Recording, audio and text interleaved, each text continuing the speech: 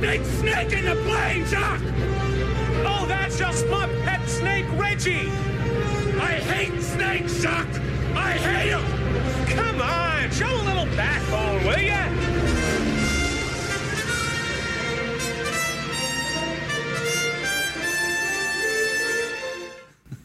Good morning, Journey Church. Does anybody relate to that? Hate snakes? If you've seen the series, Indiana Jones keeps running into snakes throughout all 4 movies. And he hates them, but he can't get away from them, and he keeps bumping into them. So this morning, I was thinking about it, and I really struggled to find any situation where snakes are portrayed in a good light. Right? They're always associated with evil. And early on in the Bible, we get introduced to a serpent called Satan, right? And he is our enemy. And so this morning, we are going to talk about snakes. And we're going to talk about Satan and sin. Aren't you guys glad you came to church today? No, we're also going to talk about salvation, right? That's the most important part. So those are the things we're going to talk about. And I was going to make a joke. I ran it past my wife. She didn't think it was real funny, but I was going to say that, all these points that I have with serpents and snakes and sin, all these S's. Yeah, she didn't think it was funny either. Okay, let's go ahead and get started. Let's pray. Well, Father God, as we open up your word today, I pray that you would speak to us. Lord, convict us. Just draw us closer to you. I pray that the things that you want to say, Lord, our hearts would be open to hear. In Jesus' name, amen. Okay, if we're going to learn how to do this Christian walk, we need to know that we have an enemy. We have a real enemy who wants to take us out in Satan. Sometimes we can be real tentative about even bringing him up in conversation, right? Like, don't say the word Satan, dude. He's going to pop up. And, it's kind of like if you've seen the Harry Potter movies, the bad guy, he is called the one who shall not be named. They don't even want to say his name. It's so freaked out. And does anybody remember the singer in the 70s, Keith Green? Keith Green? He has an awesome song, and it's written from the viewpoint of Satan. And it's called Nobody Believes in Me Anymore. And he's ecstatic about it. He's happy. How could a loving God send people to hell, right? So people just kind of poo-poo the whole idea that there can't be a Satan, and he could just run amok and do whatever he wants, and he's happy about it. So he is working 24/7. We do have a real enemy. And it goes all the way back to the garden, right, in the beginning of the Bible. And so to kind of set the stage, you have Satan who has tried to overthrow God, and he's taken a third of the angels with him, and he loses. There's actually a picture, and I don't have it, but there's a picture of Jesus and Satan, and they're on this table like arm wrestling, right? Like they're peers, and that could not be further from the truth. Jesus is the creator, and Satan is created. So he is defeated. He's thrown down to earth, and he decides, okay, if I can't overthrow God, then I'm going to try to overthrow his creation. I'm going to try to destroy this pinnacle of what he's created in you and me. So in Genesis chapter 3, we see this open up with the fall of man. And it says that Satan, the serpent, was more crafty than any other animal in the garden. He was more crafty, and he wasn't making wreaths, right? Another translation says that he was the most subtle of all the creatures. And that seems more accurate to me, because when Satan comes to us, right, he doesn't just say poof and like appear to us and say, I think you should go over there and start gossiping. Right? He's very subtle about it. And so that's how he gets in front of us, very subtly. And so he approaches Eve in the garden. He comes up to her, and the first thing that we have that's recorded, he starts talking to her, and he says, did God really say that you weren't supposed to eat of the trees of the garden? See, intentionally misleading, trying to put doubt inside of her mind. Did God really say? And Eve clarifies. She says, no. We can eat of the trees of the garden, just not the tree of the knowledge of good and evil, the one that I happen to be standing next to right now, right? If Satan had appeared to her another point in the garden, that wouldn't have been a temptation. But he comes at an opportune moment right when she's standing there, okay? And so he intentionally starts to put doubt in her mind. And he says, you're not going to die. God just told you that because he knows that when you eat, that you're going to be just like him. You're going to know everything from good to evil. You're not going to die. Now, half-truths, right? She is going to know the difference between good and evil, but she ain't going to be like God. And she is going to die, but not right away, right? Not right away. But there is death coming when she chooses to disobey. And so sin enters the world through their disobedience. So you've got, snake bite. They've been snake bit by sin. And when this happens, after this first encounter, and God realizes it, and they get pushed out of the garden, we have here in Genesis, it says, God told the serpent, he said, because you've done this, cursed are you beyond all livestock and cattle, beyond all the beasts of the field. On your belly you shall go, and dust you shall eat all the days of your life. And I am declaring war between you and the woman, between her offspring and yours. He shall bruise your head, and you shall bruise his heel. So God curses the snake, and he gives a little foreshadowing, a little picture of what's going to happen. Because although Satan's going to wound his heel, right? A heel is not a fatal wound, but a wound to the head, right? That can be fatal. And so he's talking about what's going to happen. So evidently at one point, the serpent had legs. He had feet, whatever he had. But he says, now you're going to slink around on your belly. And he's also talking. This doesn't seem to be a big problem. I don't know if it was like Narnia, where they could speak with the animals, but it doesn't seem to be a big issue. And so while there are lots of different types of snakes, what I looked up was the venom and how it affects our bodies. And I found 3 specifically, and it's kind of interesting, the correlation. So the first one is a neurotoxin. And this neurotoxin, when you get bit by it, it starts to affect your brain. And it starts to affect your nervous system. And all of the things that we use to, encounter our world. And so Satan loves to attack our mind. That is one of the first places he goes. My wife has a book called Battlefield of the Mind, because he starts placing these seeds of doubt, right? Seeds of worry. We become unsure of those things that we believe. And he can really get in there and wreak havoc if we choose to listen to it. Worry and fear, all these things lead to anxiety, right? Anxiety. We become anxious, and we're an anxious society here in our country. But has anybody ever gone to Dr. Google when you don't feel good? Huge mistake, right? Don't go to Dr. Google. You have like this pain in your side, and so you look it up. Like, what is that? Lower left. And you could have indigestion, or you could be dying, right? Totally creates more anxiety. But anxiety and worry, you know what those are? They're sin. Worry is a sin. It's a lack of faith in God and what he can do. It's like saying, God, I know you're God. I know you can do lots of things, but this problem is really big. It's big. I don't know if you can handle it, God. But he can, and so it's a sin. In 2 Timothy 1, 6 through 8, it says, for this reason, this is Paul writing to Timothy, his protege, for this reason I remind you to fan into flame the gift of God which has been given to you when I laid my hands on you. For God gave us a spirit, he did not give us a spirit of fear, but of power and love, self-control, self-discipline, sound mind. And he says, therefore do not be ashamed of the testimony about the Lord, nor of me, his prisoner, but share in the suffering for the gospel by the power of God who saved us and called us to live this holy life. So Paul is telling Timothy, he's like, look, this flame that was put inside of you when I laid my hands on you, you need to fan that thing into a fire.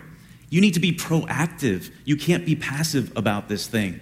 And, imagine yourself, you're in a locomotive and you're going down and you're chucking coal into this train and you're trucking along pretty good, and soon the engine's red hot. And you kind of step back as you're racing down the track and you're like, man, we're moving at a pretty good clip here. I think I'll just take a break. And 30 minutes goes by, an hour goes by, still moving, but you're taking a break, and all of a sudden the fire starts to die down and you start to slow down. We become, what do we say? We become paralyzed by fear. And he's saying, look, God did not give us the spirit of fear. A couple weeks ago, we talked in here, and it was shared that every thought that pops into your head is not yours. It's not yours. Have you ever been sitting there and you're doing something and you get this thought inside your head and you're like, where in the world did that come from? Right? It's not from God. Every thought that does not bring life or build you up came from Satan. Now, the last part says that God saved and called us. Not that he is going to save us, not that he is going to call us. He has already done it. He's already done the work. There really should be no such thing as an anxious Christian, guys. There really shouldn't. It goes totally against the grain of faith. Just like there shouldn't be any grumpy Christians. There shouldn't be any grumpy Christians, guys. We are going to heaven, and God's got it all under control. So there really should be no grumpy Christian. You know, people will say from time to time, the devil's in the details. Totally false. God is in the details, not the devil. Okay, but if we choose to listen to these lies, it can infect our whole attitude, our whole way of thinking when we get infected by this fear and worry. You know how to get over fear and worry? You want to know how to do it? You have to fan into flames that gift that has been put inside of you, the Holy Spirit. You need to be proactive about it. You need to listen to messages, right? You need to worship. We need to turn off Netflix and start turning on K-Love or whatever it is, digging into what God is doing in our life. So Timothy's ministry was outward focused, right? He was a pastor, he was a teacher, he was an overseer. So his ministry was outward, not inward, okay? Not very many ministries that are focused inward, right? They say a man who is wrapped up in himself makes a pretty small package. And that's true. When we're wrapped up in ourselves, we're a pretty small package. The second is called a cytotoxic venom. And what this one does is when you get bit, it affects the immediate area, and it attacks the skin and attacks the muscle groups that it got to. And we are called corporately the body of Christ, right? We are the body of Christ. We're attached to the head, which is Jesus, but we are the body. And because Satan hates you and me, and he wants to destroy his creation, he also hates the church. He hates it. He wants to tear it apart. He would love to do that. And so sin enters into a church. Somebody sins, a pastor sins, and a church gets destroyed, and people are sent reeling. And he's ecstatic about that because he's trying to tear apart this thing that God has put together. You know, the world is watching. The world's watching the whole time, and they see things like this, and they're like, aha, see, they're no different than we are. Well, the church is full of hypocrites, right? Well, join the club. You're in good company, right? But here's the thing. We have a high standard. Our standard is Jesus, and sometimes we mess up, right? But we have a high standard. It's easy to not be a hypocrite when you don't have standards, right? So, my mother used to tell me all the time, and now I get to tell my kids, that you can choose your actions, but you can't choose what? Consequences. You can't choose your consequences. So your sin affects more people than just you. It affects a lot of different people, but we can't control that.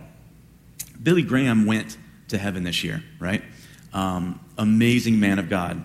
And not many, unfortunately, like him come across in a generation. But when I was watching this reaction at his funeral and at his passing, I'm watching the secular media and how they're approaching this, how they're reporting on this. And even the secular media had to say this was an incredible man. He was sold out to his God. He was above reproach in everything that he did. And they took notice. The world is watching. They want to see if we're going to live out this thing that we say we believe. See, this poison kills the tissue, and if it goes on long enough, it's going to have to be amputated. It's going to have to be cut off. And Jesus says in John 15:2, he says that I am the vine, and my Father is the vine dresser. Every branch in me that does not bear fruit, he takes away. And every branch that does bear fruit, he prunes, that it may bear more fruit. Now, I've read this a lot of times, and I, honestly, when I read this, I think about the pruning part. Like, yeah, I'm a Christian, I'm trying to do the right things, and he's pruning, and it hurts. Why is he doing this? So I can bear more fruit. But if you look at it closely, every branch in me, in Jesus, he's saying that you all are the branches. There are branches in the church that aren't bearing fruit. And God comes through and he amputates them. He cuts them off.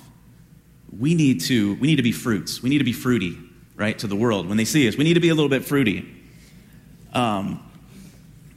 It's okay to be fruity. When we bear fruit, the world is watching, and they see that. Now, you've heard the phrase, charity starts at home. I'll go farther than that and say that the church starts at home. Your home, your household is the church in miniature. It's a mini church. And men, you're the priest of that church. You are. That's your mantle. Single moms, you have to pick up that mantle. And you are the priest of that church, if that is the case. Satan hates the family, right? Hates you and me, hates the church, hates family. Because it's God's idea.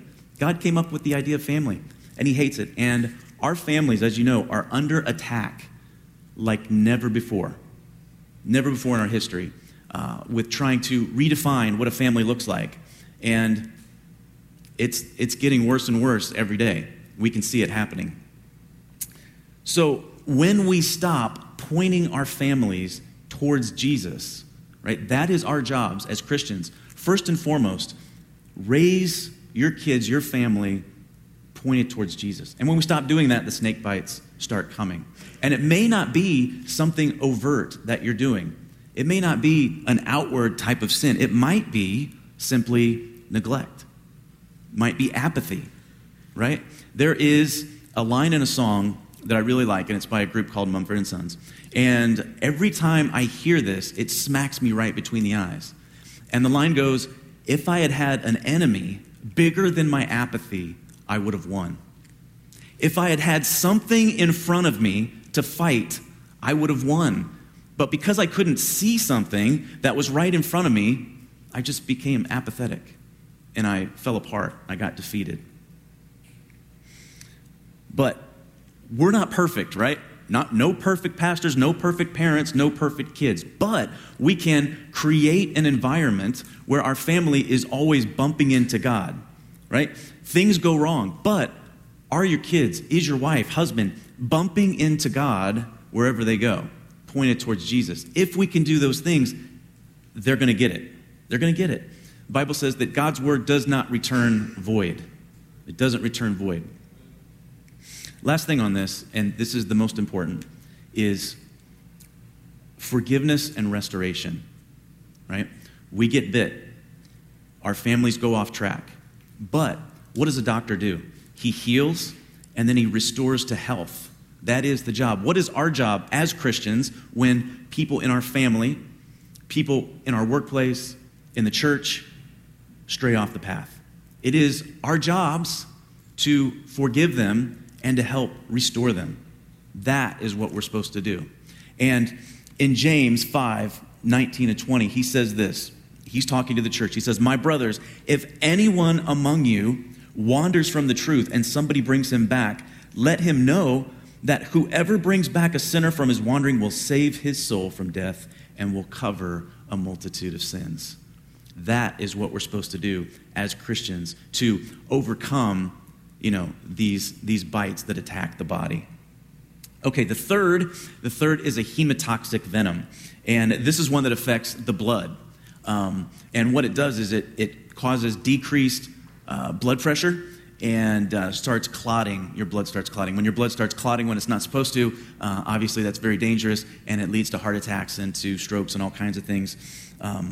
So life is in the blood. We know this. Sometimes we think about blood and we're like, associate it with death or something like that. But the truth is that life is in the blood. And there's this verse in Leviticus. You guys probably all read Leviticus this morning before you came here. But Leviticus 17, verse 11, it says, "For the life of a creature is in the blood, and I have appointed it to you to make atonement on the altar for your lives, since it is the lifeblood that makes atonement." So Jesus' blood made atonement for us, and now we have life. And so just like we talked about with the apathy, Satan is okay with making you ineffective, right? He's okay with making you a little bit lifeless. And maybe that's where some are, where they're just kind of floating through life and their spiritual heart is barely beating. Faith turns into religion, right? Reading the Bible becomes a bore. You come to church, you kind of go through the motions, you're like, I was sang that song, I heard it on the radio, I'm not impressed, whatever. I want to be entertained. And we may say things like, man, it's just hard being a Christian. It's hard. That's baloney. That's OSCAR for those of you who get that. It's baloney. It is not hard being a Christian, because being a Christian is not about following rules. It is hard not being a Christian, not having the Holy Spirit blow through your life, right? Point you in the right direction, keeping you on track, keeping your spiritual heart pumping, feeding your inner man. It's hard not being a Christian, folks, not having that hope. Okay, there's a famous verse in the Bible. We all know it. You've probably seen it at football games. And it's John 3:16, okay? I found an awesome picture of John 3:16.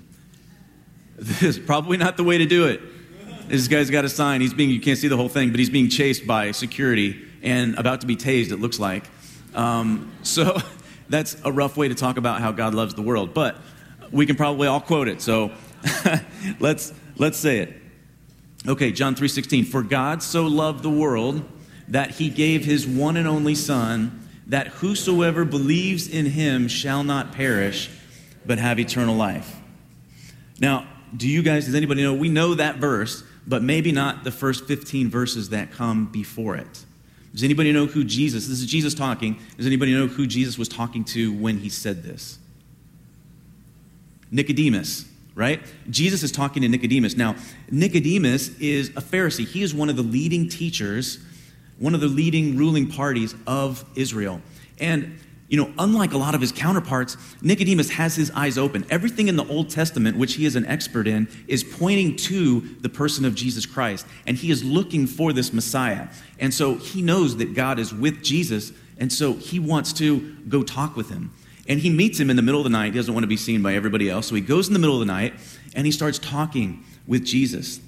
And so he's asking him, he says, "Listen, teacher, I know that God is with you because you couldn't do these things unless God was with you." And Jesus starts talking with him about this process of salvation, being spiritually born again. That's where we get that phrase, born again, when Jesus is talking with him right here. And Nicodemus is having a really hard time grasping this. He's really not getting it. He's talking about, can a man enter his mom's womb again and be born again? And I have to kind of picture Jesus just shaking his head. He's like, all right, okay, forget the process. Let's talk about the basis for salvation. The basis is me. And he says in verse 14, he says this, "Just as Moses lifted up the snake in the wilderness, so the Son of Man must be lifted up, so that everyone who believes may have eternal life in him." What in the world is he talking about? He's going to be like a snake? I thought we were just talking about snakes being evil. How is Jesus going to be compared to a snake? But this is what he says.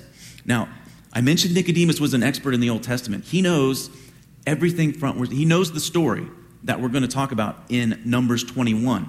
And so Jesus is telling him, look, here's the story. You know the story. I'm going to be like the snake lifted up in the wilderness. So in Numbers 21, verse 4, it goes like this. Here's the story.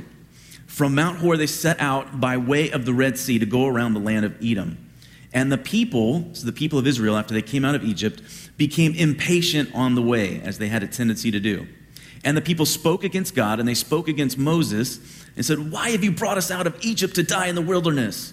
For there's no food, there's no water, and we loathe this worthless food." I thought they said there was just no food. But, okay. Then the Lord sent fiery serpents among the people, and they bit the people, so that many of Israel died. And the people came to Moses and said, "We have sinned. We have spoken against the Lord and against you. Pray to the Lord that he will take away the serpents from us." So Moses prayed for the people. And the Lord said to Moses, "Make a fiery serpent and set it on a pole, and everyone who is bitten, when he sees it, shall live."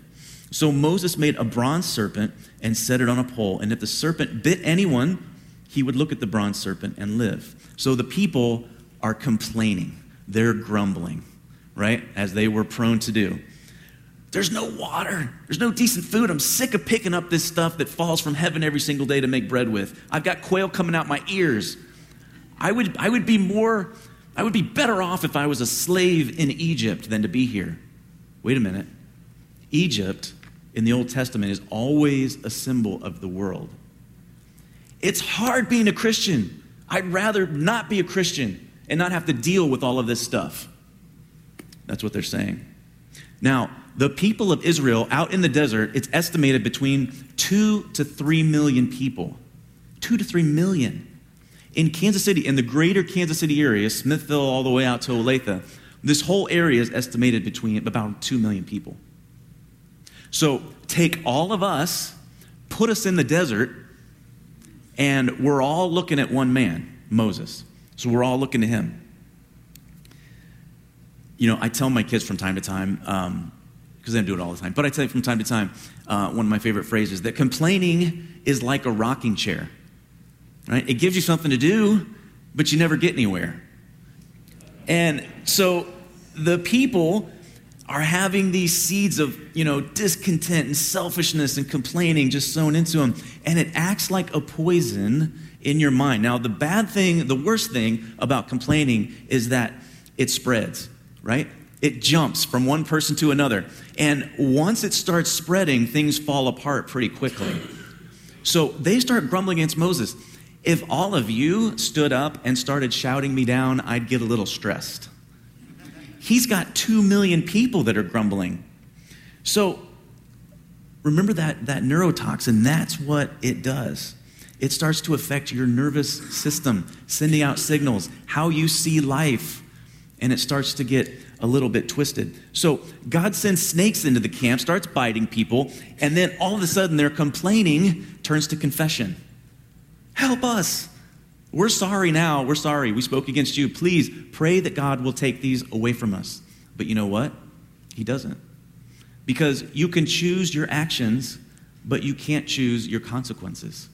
So the snakes are still there, but he tells them to fashion this pole out of bronze and to put a snake on it. That's weird. The thing that's biting them, you want to put that up on a pole and have everybody just look at it? With 2 million people, I would have been making my way as close to that pole as possible. 2 million people, that thing's a long way off. And all they had to do was look at it. Now, this is really cool, and it's a little bit teachy, but follow me. When God was giving Moses instructions on the tabernacle, and he was telling him to build it, he said, "I want you to make the altar out front, make it out of bronze," right? This is where judgment happens. This is where the sacrifices were made. So I want you to make it out of bronze. Bronze is symbolic. There's a lot of symbols. It's all symbolism, pictures of Jesus in the New Testament. It was obstinacy and hardness and insensitivity in sin. Bronze symbolizes where God's judgment deals with sin. And so that is where the sacrifices are taking place, the judgment. And then behind it, behind the altar, between that and the tabernacle, is this bronze basin. Not coincidence. It's made out of bronze. And so that is where the priests, after they made the sacrifices, would wash up.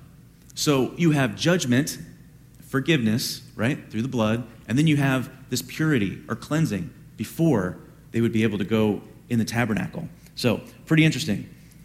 All right. So, you with me? Okay.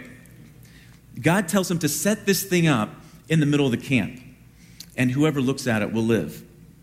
So, anyone who's bitten, and unfortunately, there are people who probably weren't complaining, right? They're getting bit. Some of them died, and they're not even the ones that were participating.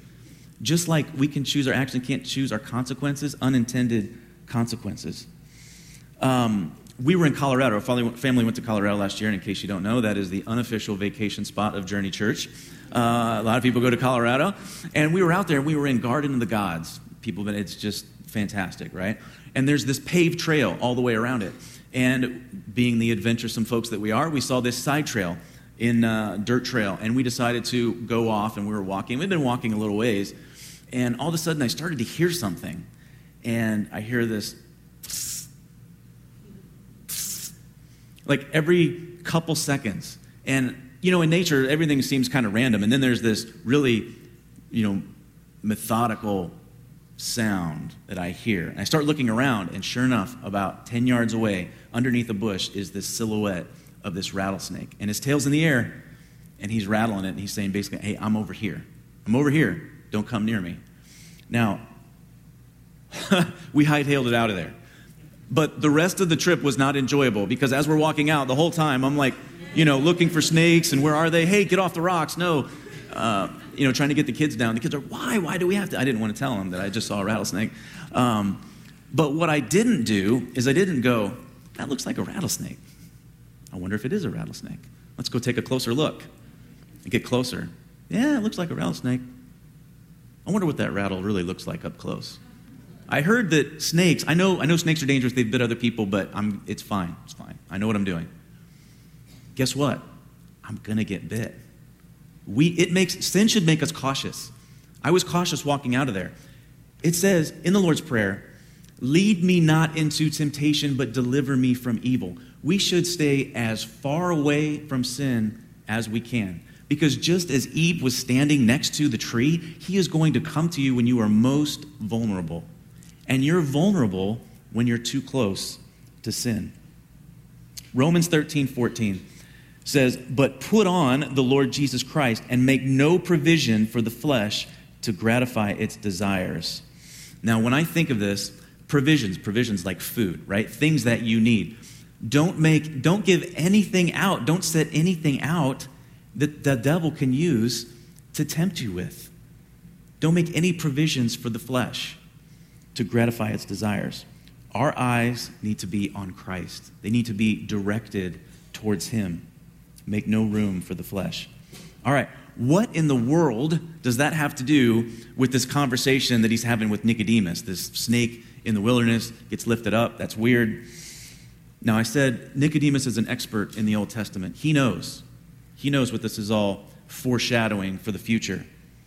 And the punishment that is forthcoming. Jesus is telling him, look, Nicodemus, I am going to be like that snake. I'm going to be lifted up. When I am lifted up, people are going to look at me. I am going to become the symbol of the punishment that everybody deserves. I'm going to take that.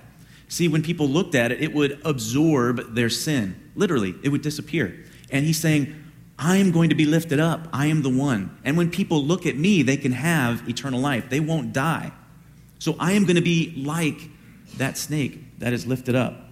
He's doing everything he can to open Nicodemus' eyes.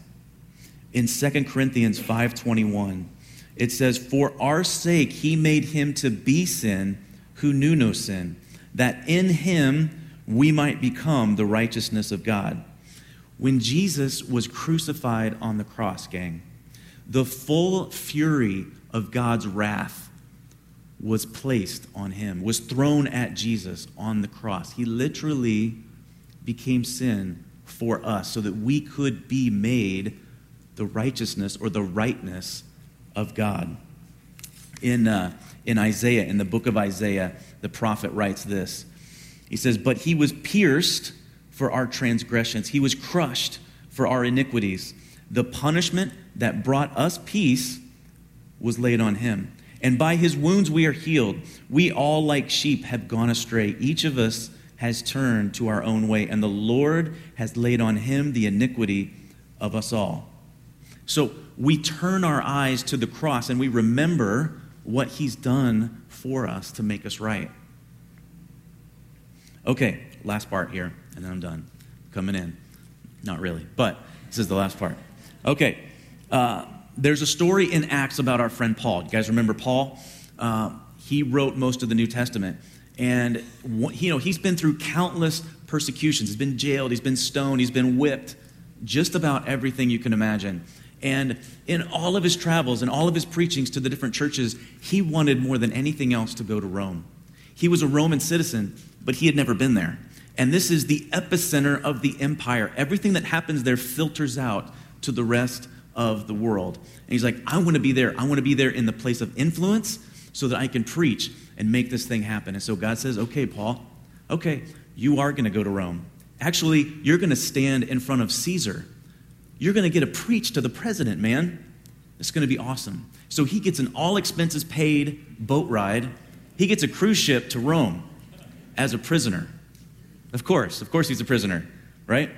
And as they're on the way, they get into this storm, and the boat gets pushed towards this island of Malta, and it gets stuck on the reef, and it starts to break up, okay? And so they decide, we're going to die if we stay here, so every man for himself. They all jump off and head for the shore, and they're swimming in the ocean. Has anybody ever swam in the ocean before? And I'm not talking about near the shore. I'm talking about out in the ocean where the surf is.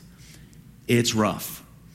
I like to swim. I think I'm a good swimmer. And I have gotten out there. I'm like, I'm just going to go a little bit farther out. It is a chore getting back against the surf. And when you get there, you're exhausted. And so here you've got all these prisoners washing up on shore, puking their guts out, right? And it's cold. They're shivering. And it says that the locals came out and showed them unusual kindness. I like that.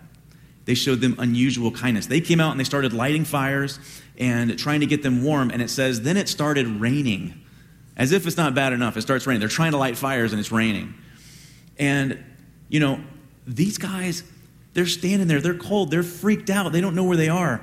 Paul, our friend Paul, is walking up and down the beach picking up sticks, picking up wood for the fire. He went through the same thing, and yet he is still serving. It says in Philippians 4, he said, I have learned in every situation to be content. I wish I could say that. He's gone through the same thing. He's picking up sticks. So here's what happens. He picks up this bundle of sticks, he goes over to the fire, and he chucks this pile of wood onto the fire. It says when that happened, this viper who was hiding in there, sleeping in this pile of sticks, jumps out and fastens itself to his hand. Fastens to his hand. Now, are you kidding me? All of this stuff is happening. He's serving, and he gets bit on the hand. Have you ever been in a situation where you're serving God and you're doing all the right things, playing by the rules, feeling pretty good? Sometimes we feel like when we're going after it, we should be immune from some of the problems of this world, but that ain't the way it works. Because if you're going after it, you all of a sudden have a target on your back. Satan's coming after you. So Paul's going to Rome. Do you think that Satan wanted Paul to go to Rome? No way.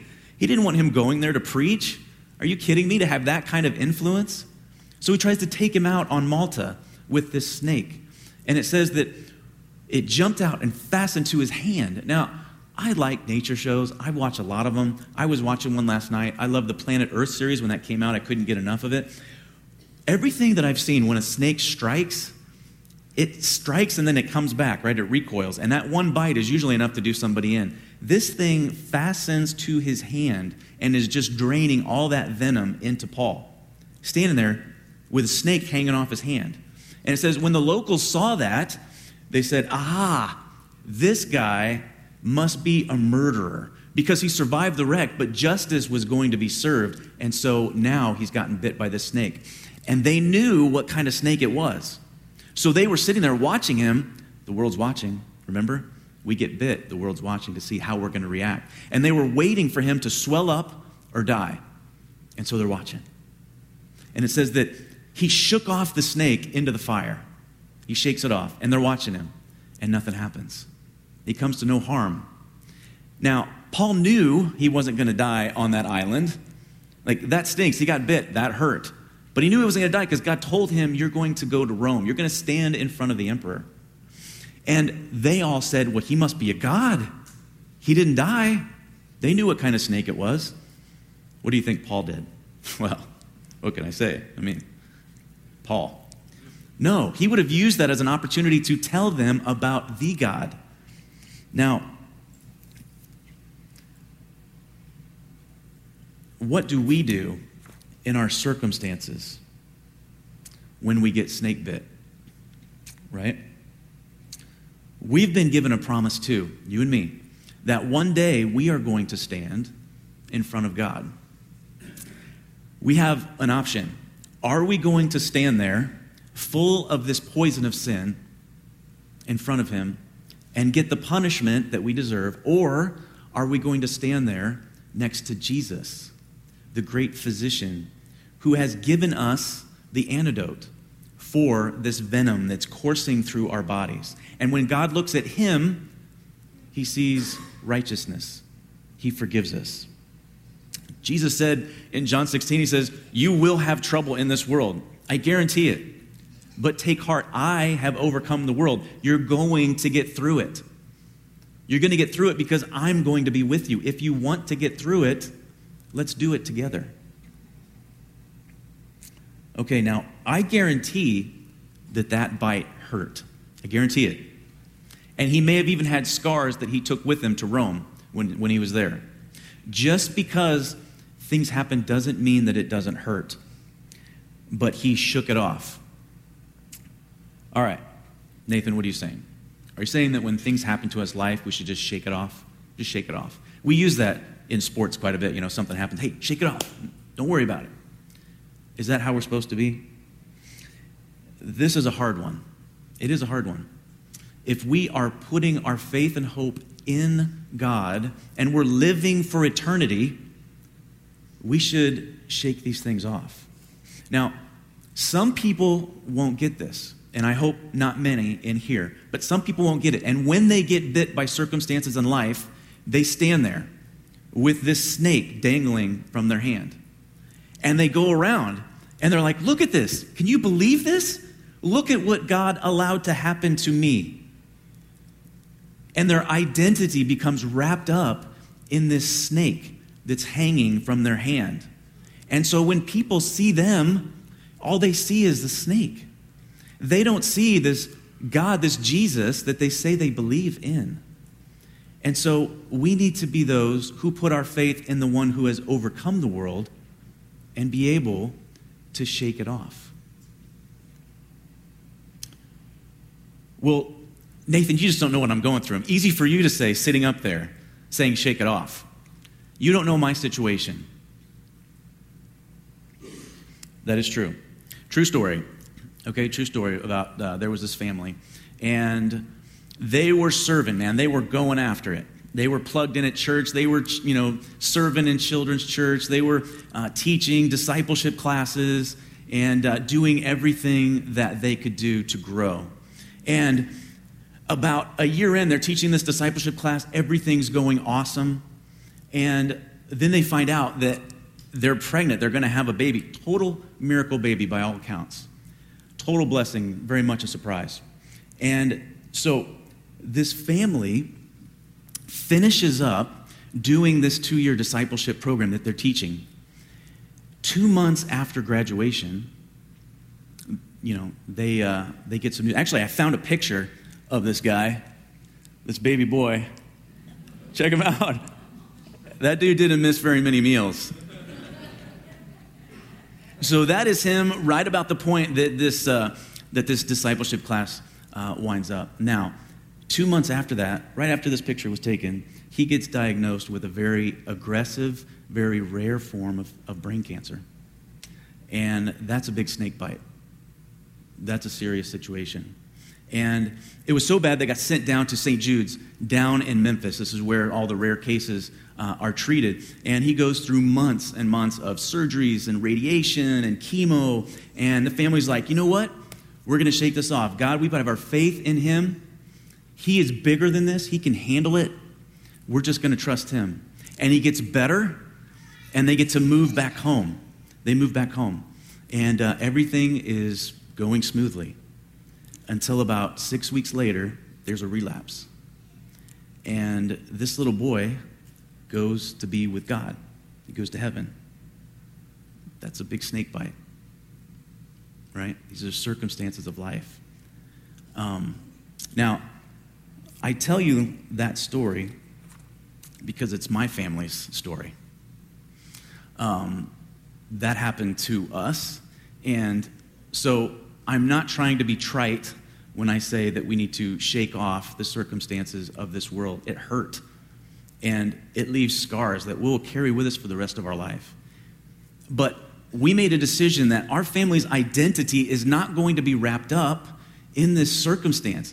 When people see us, when people see the Ewing family, I don't want them to see this snake that's hanging off of our hand, because we have put our faith in the one who has overcome. We could have been filled up with bitterness, anger, regret, resentment.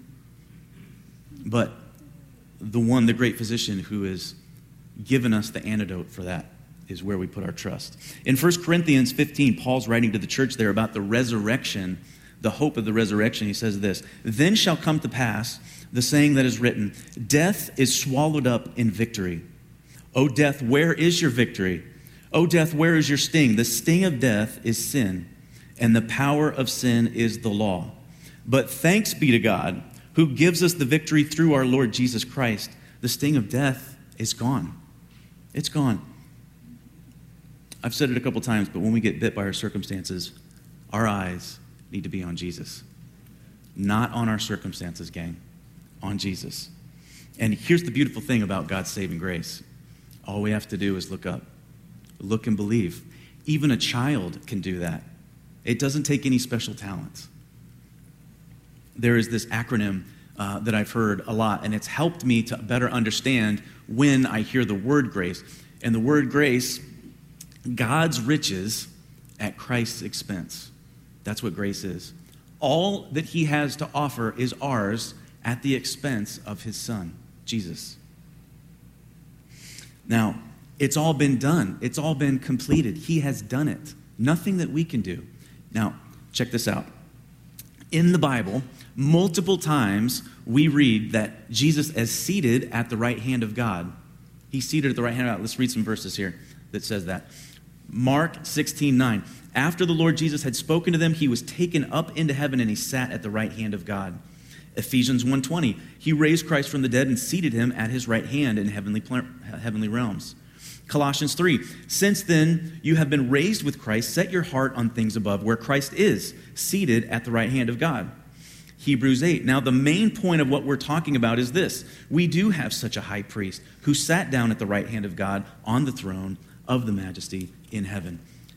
Now, why is that significant? He's seated. He's sitting down. Great. What does that mean? Remember I talked about the tabernacle that Moses constructed in the wilderness? Inside the tabernacle, gang, there were no chairs. No chairs. No place to sit. The Levites, they were serving. There was work to do. There was no place to sit down. But there was one seat inside, in the Holy of Holies, right in the middle, where the Ark of the Covenant was placed. And on top of the Ark of the Covenant, the lid, right? The lid was called the mercy seat. So you have the lid, and it has these two angels, the cherubim, on top that are reaching over. And in between the cherubim and the lid, this mercy seat, is where God's presence, his glory, where he spoke to Moses. And so what happens once a year on Yom Kippur, the high priest will walk in with the blood of the sacrifice, and he will sprinkle some of it on the lid, on the mercy seat. And God would see that, see the blood, and forgiveness for the people. When God looks at our high priest, Jesus, he sees the blood that cleanses us. Jesus is seated because the work's been done. He's at rest, guys. When he died on the cross, the work is done. He's seated. He's resting. But there is one time in the Bible where we read that he is standing, where he's standing next to God. And we're going to jump down here in Acts 7. And this is the story of Stephen, the very first martyr in the Bible. Oddly enough, this is where we meet Paul too. He's standing there as Stephen is being stoned to death. Stephen has been driven to the edge of town, and they are pelting him with rocks because of his testimony. It says that we overcome by the blood of the Lamb and the word of our testimony. And he's giving his testimony, and ultimately he's going to give up his life, because as they are pelting him with rocks, he says this, "But Stephen, full of the Holy Spirit, he looked up into heaven and he saw the glory of God and Jesus standing at the right hand of God." And you guys can come up. Why is he standing? He's seated at rest. Sometimes we think it should be the opposite. Like, God is in heaven and he's looking down and he's like, "Oh gosh, I hope they make it. I wish he hadn't done that. Okay, forgiven." And he's pacing back and forth, nervous about whether or not and then we make it and he's like, "Man, they made it." Not true. He is seated. Why does he stand? To receive us home. To receive us home, where we're going. And this is offered to everyone. It's offered. If you haven't taken the opportunity to look up at Jesus and accept his sacrifice, you can do that today. You could do that today. So, as the band starts playing, I'm going to pray. And all eyes closed, every head bowed. And as I pray, you can repeat after me, but if you've never done that, you can pray the prayer. You can lift your hand and you can start this journey with him.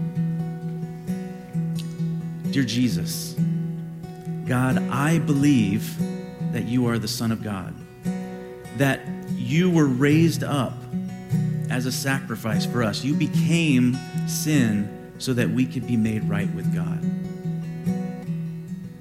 And Father, I choose to accept that. I choose to believe that.